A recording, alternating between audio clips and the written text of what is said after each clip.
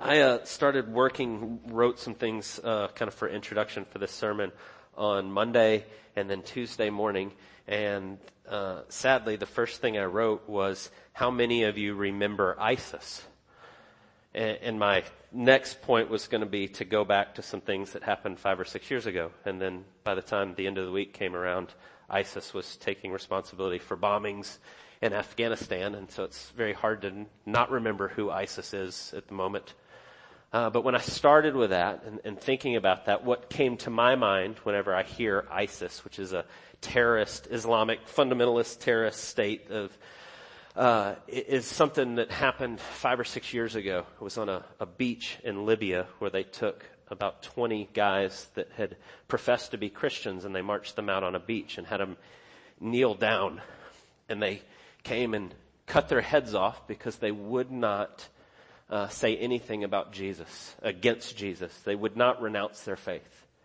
And these men were martyred for their faith as they claimed that Jesus alone is Lord. And I remember that so vividly, that picture of just the still pictures of these men being marched out on the beach to be killed in that way. And then we saw this week that ISIS is still alive and well and still persecuting people and going against those that believe differently than them. And so persecution is alive and well in the day in which we live. It's not something that just happened a long time ago. It's not just something that happened in the ancient Near East, but it's happening today. In fact, as I was studying this week, I could never find a firm number, and maybe we just don't know what the firm number is. But everything that I read, it seems to point to that between about 11 on the low end to 300 on the high end, Christians are killed each day for their faith. That pretty much everybody agrees that at least 11, and then some places say that it's way more than that. But the simple truth is we have brothers and sisters around the world that are being killed because they claim the name of Jesus. And it happens every single day. And it's happening today. And it's happening all around the world. And so it wasn't just a long time ago. It wasn't just we read this passage in the book of Daniel that took place 2,700 years ago in the Babylonian Empire and go, yeah, well, that happened then, but it doesn't happen now. That's not true. It still happens today. And it's still happening around the world. And so it's not just here, Nebuchadnezzar, the king over Babylon, requiring allegiance to him and what he believes in his gods, but people are still doing that.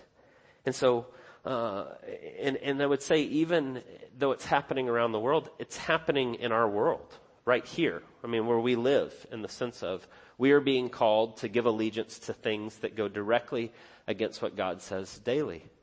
Now, thankfully, and we should continue to thank God for this daily, we live in a place where our lives are not in danger for holding fast to the things that God tells us.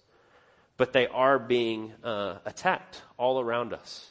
And so I say that as we start because there is a clash of worldviews. It's a very real thing that's happening. If you were with us when we started this series in Daniel, the very first week, I said this idea of Babylon runs throughout the Bible. Right? Now, Babylon is a very real place. Daniel and his friends Shadrach, Meshach, and Abednego are in Babylon. That's where they live. That's where the book of Daniel takes place. But there's also an idea that runs all the way throughout the Bible. That the idea of Babylon, the allure of Babylon, is this call to bow down to the idols of the age. The wisdom of man.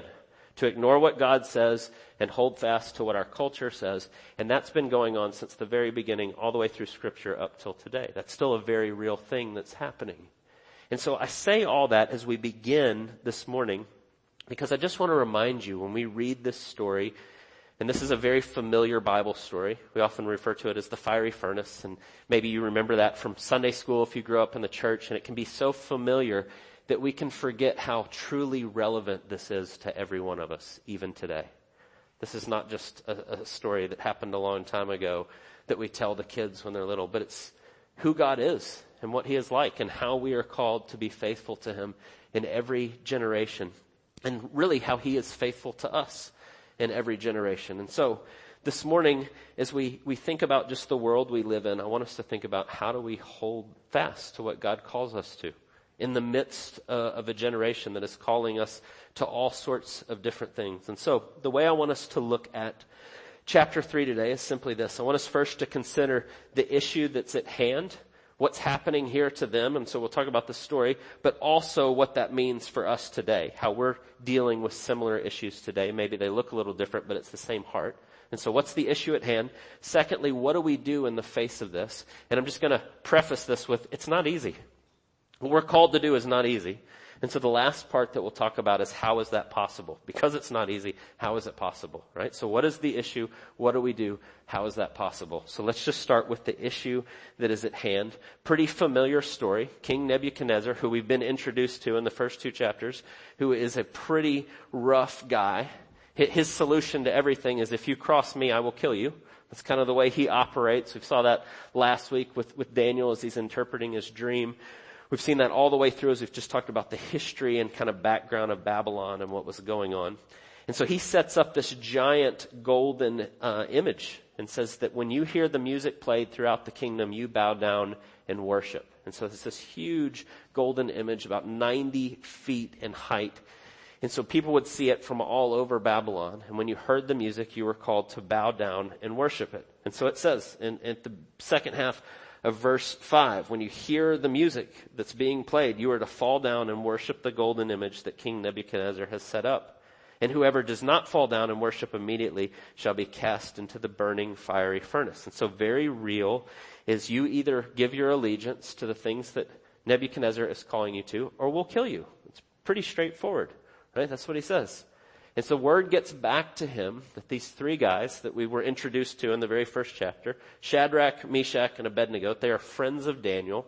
If you were with us last week as we got to the end of chapter 2, Daniel has given the interpretation to Nebuchadnezzar's dream, and he's so excited that he could tell him what his dream was and what it meant, that he then gives Daniel a promotion, and he says, well, what about my friends? And so he gives them a promotion as well. And so Shadrach and Meshach and Abednego have come in. They've kind of gone to school, basically gone to university in Babylon. They've become productive members of society. They've been promoted and they're doing a lot. But word gets back to Nebuchadnezzar that these guys that he's given a promotion to are not bowing down to his idol, right? They say in verse 12, these men, O king, pay no attention to you, and they do not serve your gods or worship the golden image that you have set up. And so Nebuchadnezzar is furious. And so I want us just to think for a second what he's calling them to, right? I think I even said last week wrongly that Nebuchadnezzar set up a golden image of himself. I always read it that way. I don't know why. I just always think, well, it's an image of himself to make much of, but it doesn't actually ever say that. It just says it's a golden image. It never tells us what it looks like. But it does give us a hint to what it's about in verse 14 as they bring Shadrach and Meshach and Abednego before Nebuchadnezzar. And he says in verse 14, is it true that you do not serve my gods or worship the golden image that I have set up? Is it true you don't serve my gods? And so what we can kind of gather from that is this image is representative of the gods that they worship in Babylon. We could summarize it in that way. That he's calling them to bow down to his gods, his values, his beliefs that he sees as essential to the kingdom of Babylon. That's the way we could summarize what's happening here. We still don't know what it looks like or exactly what the image is, but you need to bow down and worship this. And so when we think about this, I want us to think for just a second about how this is very similar to what happens in our culture today. That's not just something that happened a long time ago. Now, I don't know about you. I've never been presented with bow down to a golden idol, an actual idol in my life. I don't think anybody here would probably say that that's ever been something that's come up. But we are constantly bombarded with ideas in our culture that our culture would say, and if you don't believe this, you're regressive, or you're a bigot, or you're wrong, or you're whatever it may be. And we do it in so many ways, right? We could easily come up with a whole lot of examples of what they are. For a couple that immediately come to mind for me is that any intelligent thinking person will fully accept that we are the product of evolution that got here by random choice and accident. And that there is no creator, and there's no reason to believe it because science has explained this. And so you don't need to believe anything like that. And if you do, you're believing a fairy tale, or you're regressive, or you're all those are uneducated. And that's a regular thing that you will hear today throughout our culture. And so you will be kind of inundated with that idea that if you're a smart person, if you're an intelligent person, you will believe these things. Or maybe in our culture, and I've seen it change in my lifetime, sadly. I'm 44 years old and I've seen this change greatly in my own lifetime. But today there is this thing in our culture that says that it is morally good and right and now in this day to be celebrated that you should always have the choice at any point in your life to end your child's life during your pregnancy. At any point. And that's growing louder and louder. And if you don't believe that, you're wrong and you're not for choice and you're not for all these things, and it's framed in a way that you should accept this idea. And so we are inundated with these things day in and day out. We could go down the line about sexuality and gender and the way our world is changing and the way we see those things. And if you don't accept those changes, then you're a bigot and you can fill in the blanks. You've heard those before. And they're all around us in so many ways. And so it's easy to go, well, no one's ever actually asked me to bow down to a golden statue. That's true. But they are certainly expecting you to bow down in whatever way it looks like. And our culture is rapidly changing around us. And so the issue that's here, that Nebuchadnezzar is saying, allegiance to Babylon or brutal death. Thankfully, we don't live in a place where it's brutal death, but we are certainly being called to give allegiance to Babylon in a whole lot of different ways. And so what they're dealing with is very much what we're dealing with in our own day. Now, there's a second part of that allegiance is kind of a sliding scale. And if you read closely in Daniel, you'll see this. We get Nebuchadnezzar seems okay with them worshiping their own God. We saw that at the end of chapter 2. Daniel comes in and he gives them the interpretation to his dream and he tells them, and he goes, hey, everybody, give it up for Daniel's God. He's pretty great. He revealed this mystery and that's cool. Even here, the way he talks to Shadrach and Meshach and Abednego, and even as you look at the end of the chapter, when we see God bring them through this, he's like, yes, give it up for their God. That's great. He's one of many. And he'll continue to say that. You continue to see Nebuchadnezzar saying that. But what you see all the way throughout this book is this idea of kind of a pluralistic society and what it looks like. He's cool as the king with you worshiping your God, but you got to kind of keep it on the out of the public square. You still have to accept there's a whole lot of gods, and that Babylon has other gods. And you can have your belief, but just don't bring it into the public square where it affects every part of your life. And that's the same today. People say you can worship whatever you want, you can worship in any way, but where it becomes a problem is when you begin to actually live your life based on the things that God calls you to. And you start to say, no, this is what God's word says. And then they go, whoa, slow down. It's fine for you to believe that in private, but keep it in private.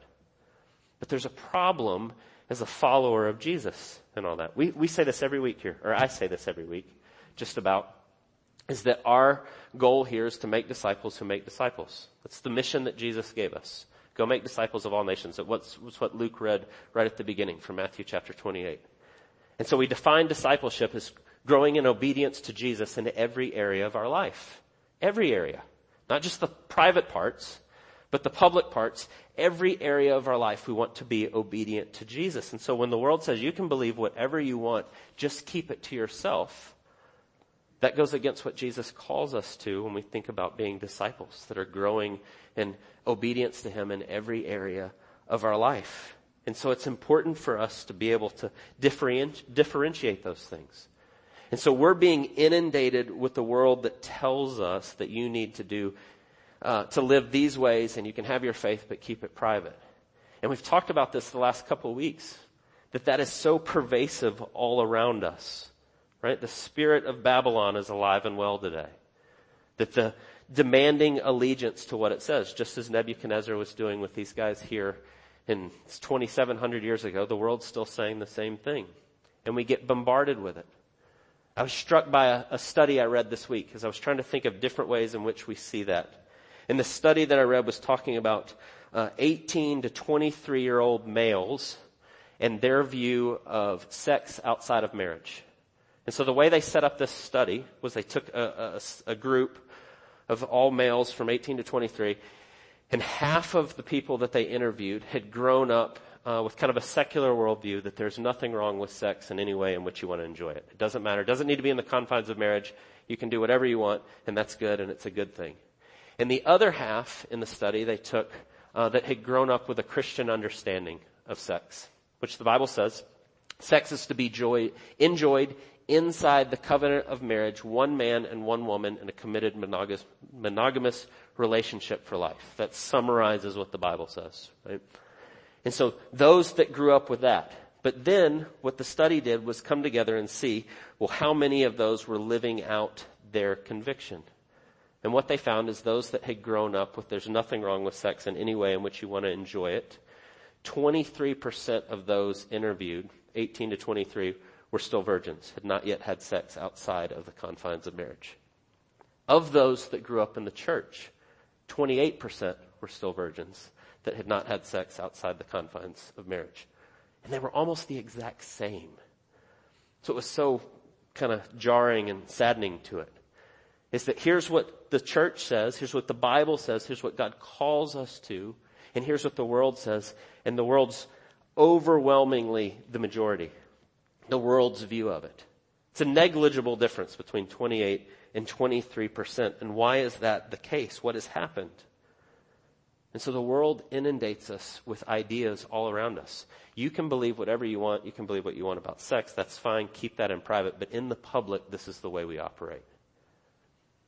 And the reality is we have so bowed down to that understanding in so many ways that we look just like the world, right? The statistics say that we're exactly like the world as it comes to this issue. And that happens in so many things in a pluralistic society because the pressure is so great to assimilate. And so we may not be faced with a golden statue that we're supposed to bow down when we hear the music, but we are certainly being pressured to bow down to the idols of our age. And in a lot of ways we are. And so what do we do in light of that? And I hope you see that what they're dealing with here and what it tells us about Shadrach, Meshach, and Abednego is so vitally relevant to us because we're dealing with the same things. So what do we do?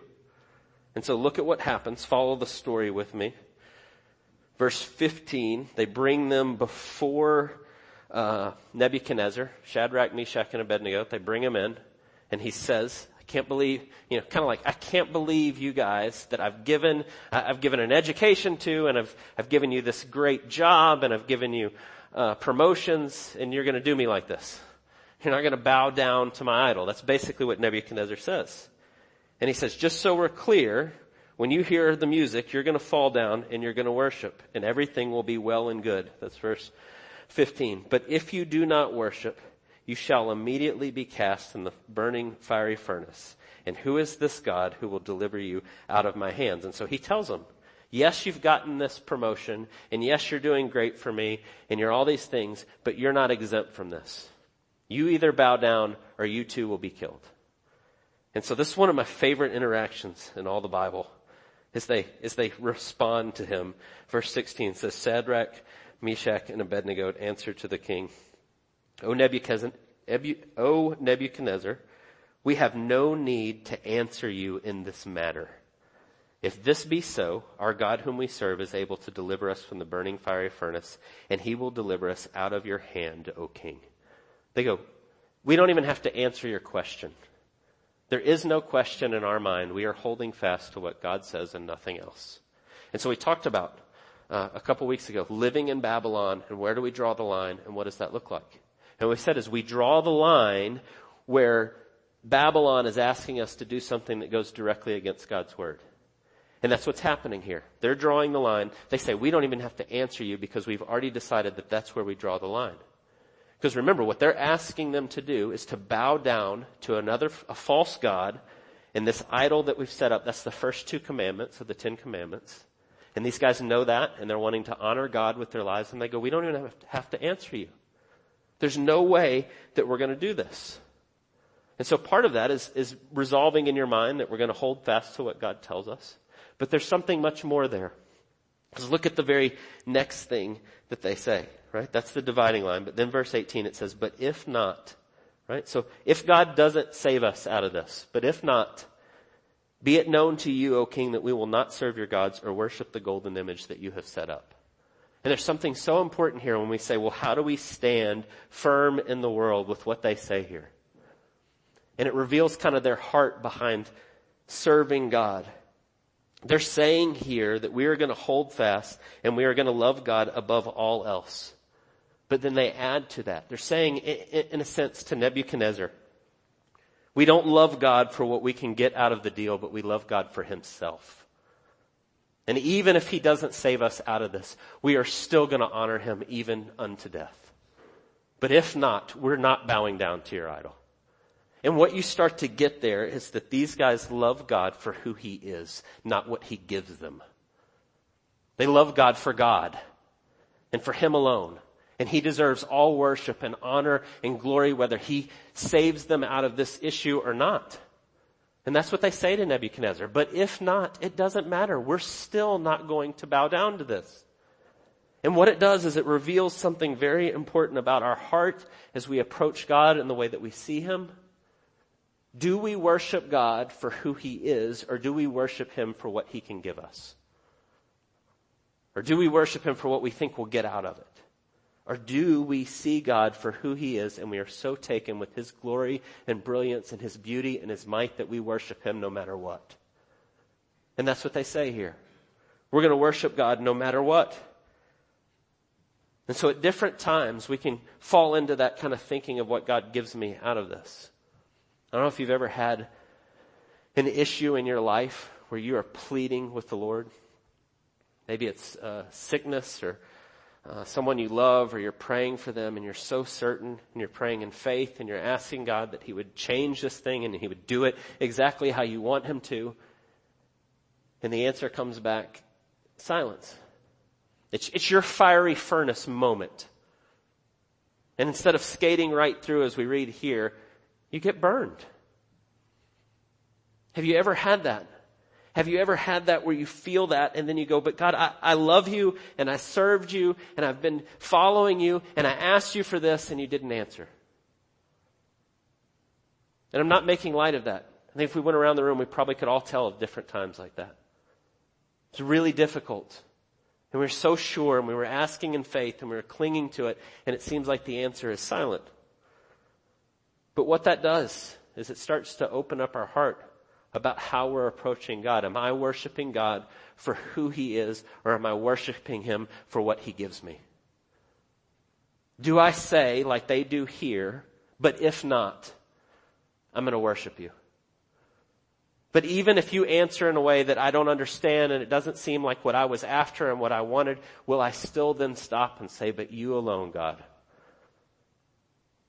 And that's what they do here. And it gives us a valuable insight in the way in which we approach God. Are we worshiping God for God, or are we worshiping him for what he gives us, or what we think he'll give us, or he should give us?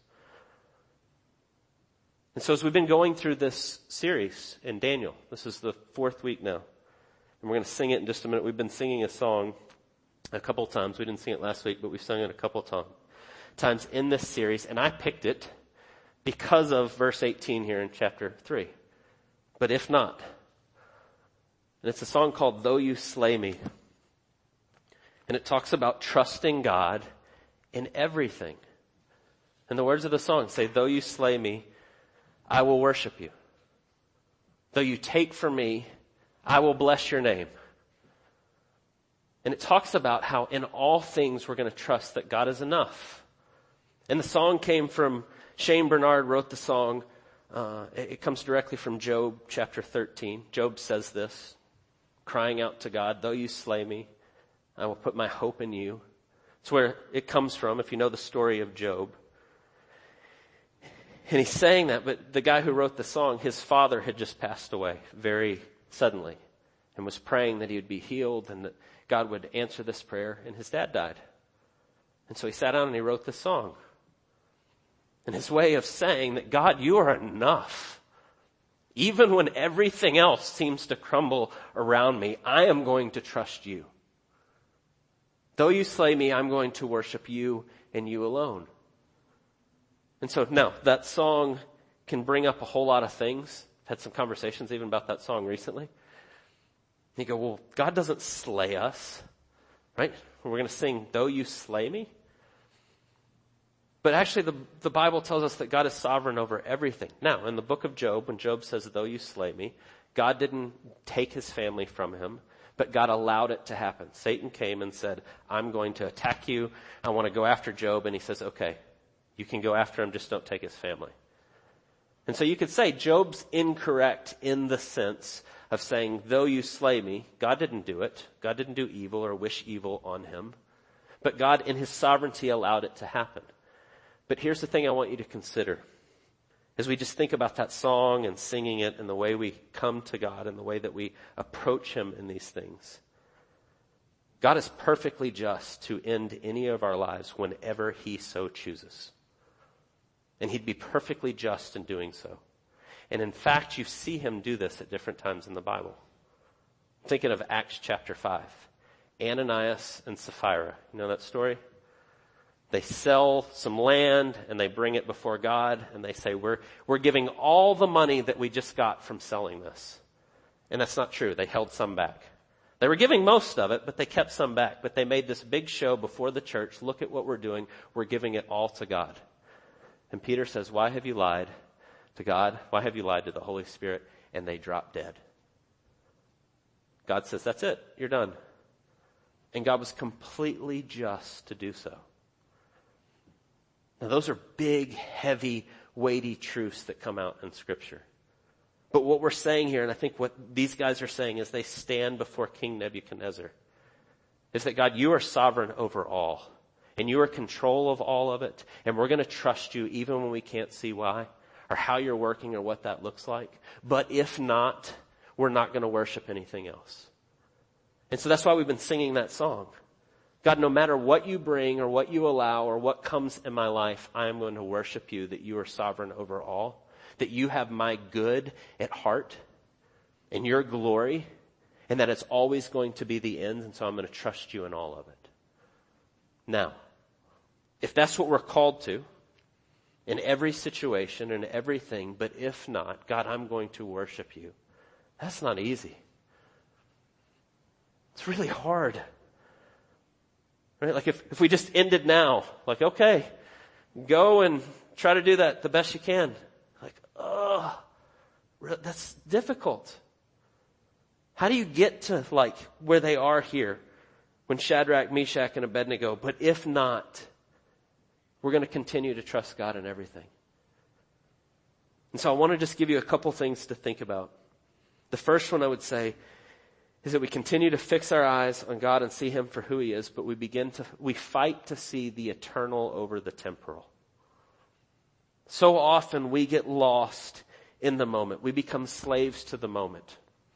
And that's every single one of us. Part of that is the finite nature of our brains and our understanding. We can't even get our heads around the idea of eternity. It's too big of a concept for us to grasp. And so we become slaves of the moment. We get overtaken with emotions at the time. And we only see what's happening right now. But how do we get to a place where you face a fiery furnace? It says they heated it 7 times hotter, and even the people that were throwing them in got consumed because of how hot it was. And there you are standing on the edge of that, and he says, renounce your faith or I'm throwing you in. And you say, do your best. How do you get to that? How do you get to a place where you go, but if not? I want you to just think about this for a second. What happens if you're Shadrach, Meshach, and Abednego, and King Nebuchadnezzar says, bow down or else? And you say, throw me in. And you get thrown in, and God doesn't take you through that. You get consumed. What happens? Unbearable pain for a minute, or 2, or 5, or 10. I don't know how long that would take. If they've heated it 7 times hotter, I think it would probably be pretty quick. But horrible, horrible pain, and then what? Then you stand before the God of the universe, and he says, well done, good and faithful servant. And you enter into eternity of the glory that you were created for. And when you think about the difference between us getting caught in the moment, God, maybe if we're fortunate gives us 80 or 90 years. But in the scope of eternity, what is that? I was trying to get my head around just the unfathomable nature of eternity. You ever stood on a beach and looked down as far as you can see is beach and ocean, and you look the other way and as far as you can see is just beach? And you bend down and you pick up the sand. You ever tried to hold one grain of sand? Like you kind of do it in your hands till you get one tiny little. That's your life in the scope of eternity, of all the grains of sand or eternity.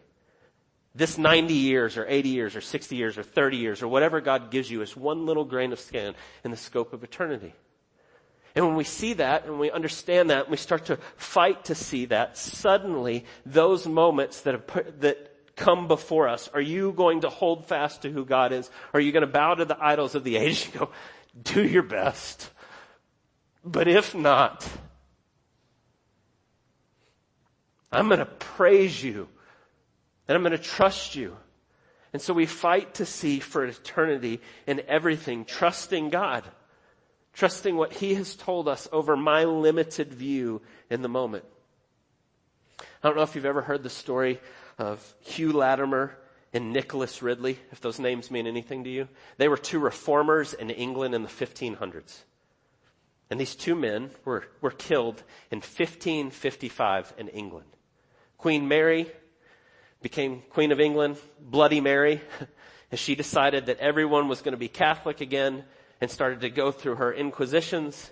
These two men were pastors at the time, and they brought them before and they questioned them on Jesus and what they thought about the church and grace and salvation. And they said it is by Christ alone, by faith alone, and grace alone, and what Jesus has done. And they said, wrong answer, we're going to burn you at the stake. And those two men were burned at the stake in the middle of the town in which they lived for standing firm about what Scripture says about who God is. And as they did, Nicholas Ridley cried out, thank you, Lord, for letting me be a professor for you unto death. And Hugh Latimer turned to Nicholas Ridley and said, we shall see this day we will light such a candle by God's grace in England that I trust that it will never be put out. And then they both gave up their lives. Because they saw eternity over the temporal. They saw the glory of God over the things that were in front of them. And so when we fight to see eternity over the temporal, and that's not easy. But the second thing is that we see that God will never leave you and never forsake you wherever it is and wherever He takes you. And so look at the end of this story and what happens. Right? Pick up in verse 19. They say, we're not bowing down, but if God doesn't show up, we're still not bowing down. Verse 19, Nebuchadnezzar was filled with fury, and the expression of his face had changed against Shadrach, Meshach, and Abednego, and he ordered the furnace heated 7 times more than it usually was heated. And he ordered some of the mighty men of his army to bind them and cast them into the fiery furnace. And then these men were bound in their cloaks, their tunics, their hats, their other garments, and they were thrown into the burning fiery furnace. Because the king's order was urgent and the furnace overheated, the flame of the fire killed those men who took up Shadrach, Meshach, and Abednego. And these 3 men fell bound into the burning fiery furnace, and so they tossed them in. And Nebuchadnezzar is angry. It's all in keeping with everything we've seen of him. You cross me, you don't bow down, you die. And so he throws them in. Verse 24, then Nebuchadnezzar was astonished, and he rose up in haste, and he declared to his counselors, did we not cast 3 men into the fire? And they answered and said to the king, true, O king. And he answered and said, but I see 4 men unbound walking in the midst of the fire, and they are not hurt, and the appearance of the 4th is like a son of the gods. So what's happening? He throws Shadrach, Meshach, and Abednego in the fiery furnace, and they get up and they walk around, and there's a 4th one there with them. What Nebuchadnezzar says is prophetic beyond what he even could ever fathom. And the 4th is like a son of God. No, the 4th is not like a son of God. The 4th is the Son of God. Jesus is there with him. See, in the Old Testament, prefigurings of Christ where Jesus shows up and he walks you through it. I was thinking about, what was that like? What did Shadrach, Meshach, and Abednego think when they saw him? Did they just know immediately? There he is. Did he say like, hey, it's gonna be fine. I gotcha. I don't know what he said, but I know that they were fine and they walked out and nothing was wrong and everybody went, whoa. As Jesus shows up in the midst of the fiery furnace and he walks them through it. He doesn't leave them or forsake them at their time of need. The hardest moment, he's there.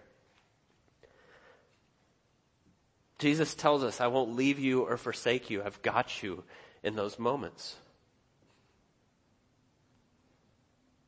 But what about the last part where they say, but if not? What about when it doesn't look like that? What about when it's Hugh Latimer and his buddy Nicholas Ridley being burned at the stake? Where was God then? How does that work? And so I want to end here as we just think about that. What if your days are numbered and you get a disease and you die tragically? Or what if you find yourself on a beach in Libya getting your throat cut because you won't denounce the name of Jesus? Where is God in those? And the answer is Jesus will never leave you and he will never forsake you in all things, no matter what it is. And so I just want to end here today. Maybe you know the story. I'm sure many of you do. But Acts chapter 6 and chapter 7, there's a man named Stephen. And Stephen goes and he stands and he proclaims the gospel before a hostile crowd. People are angry and they're upset at what he's saying. And he boldly proclaims that all of the Old Testament has been pointing to Jesus and it's all about him. And now Jesus has come. And we put him to death, but he has risen again and he is Lord over all. And Stephen stands up and says that. And they said when they heard these things, they were enraged and they ground their teeth at him. This is Acts chapter 7, verse 55. But he, full of the Holy Spirit, gazed into heaven and saw the glory of God and Jesus standing at the right hand of God.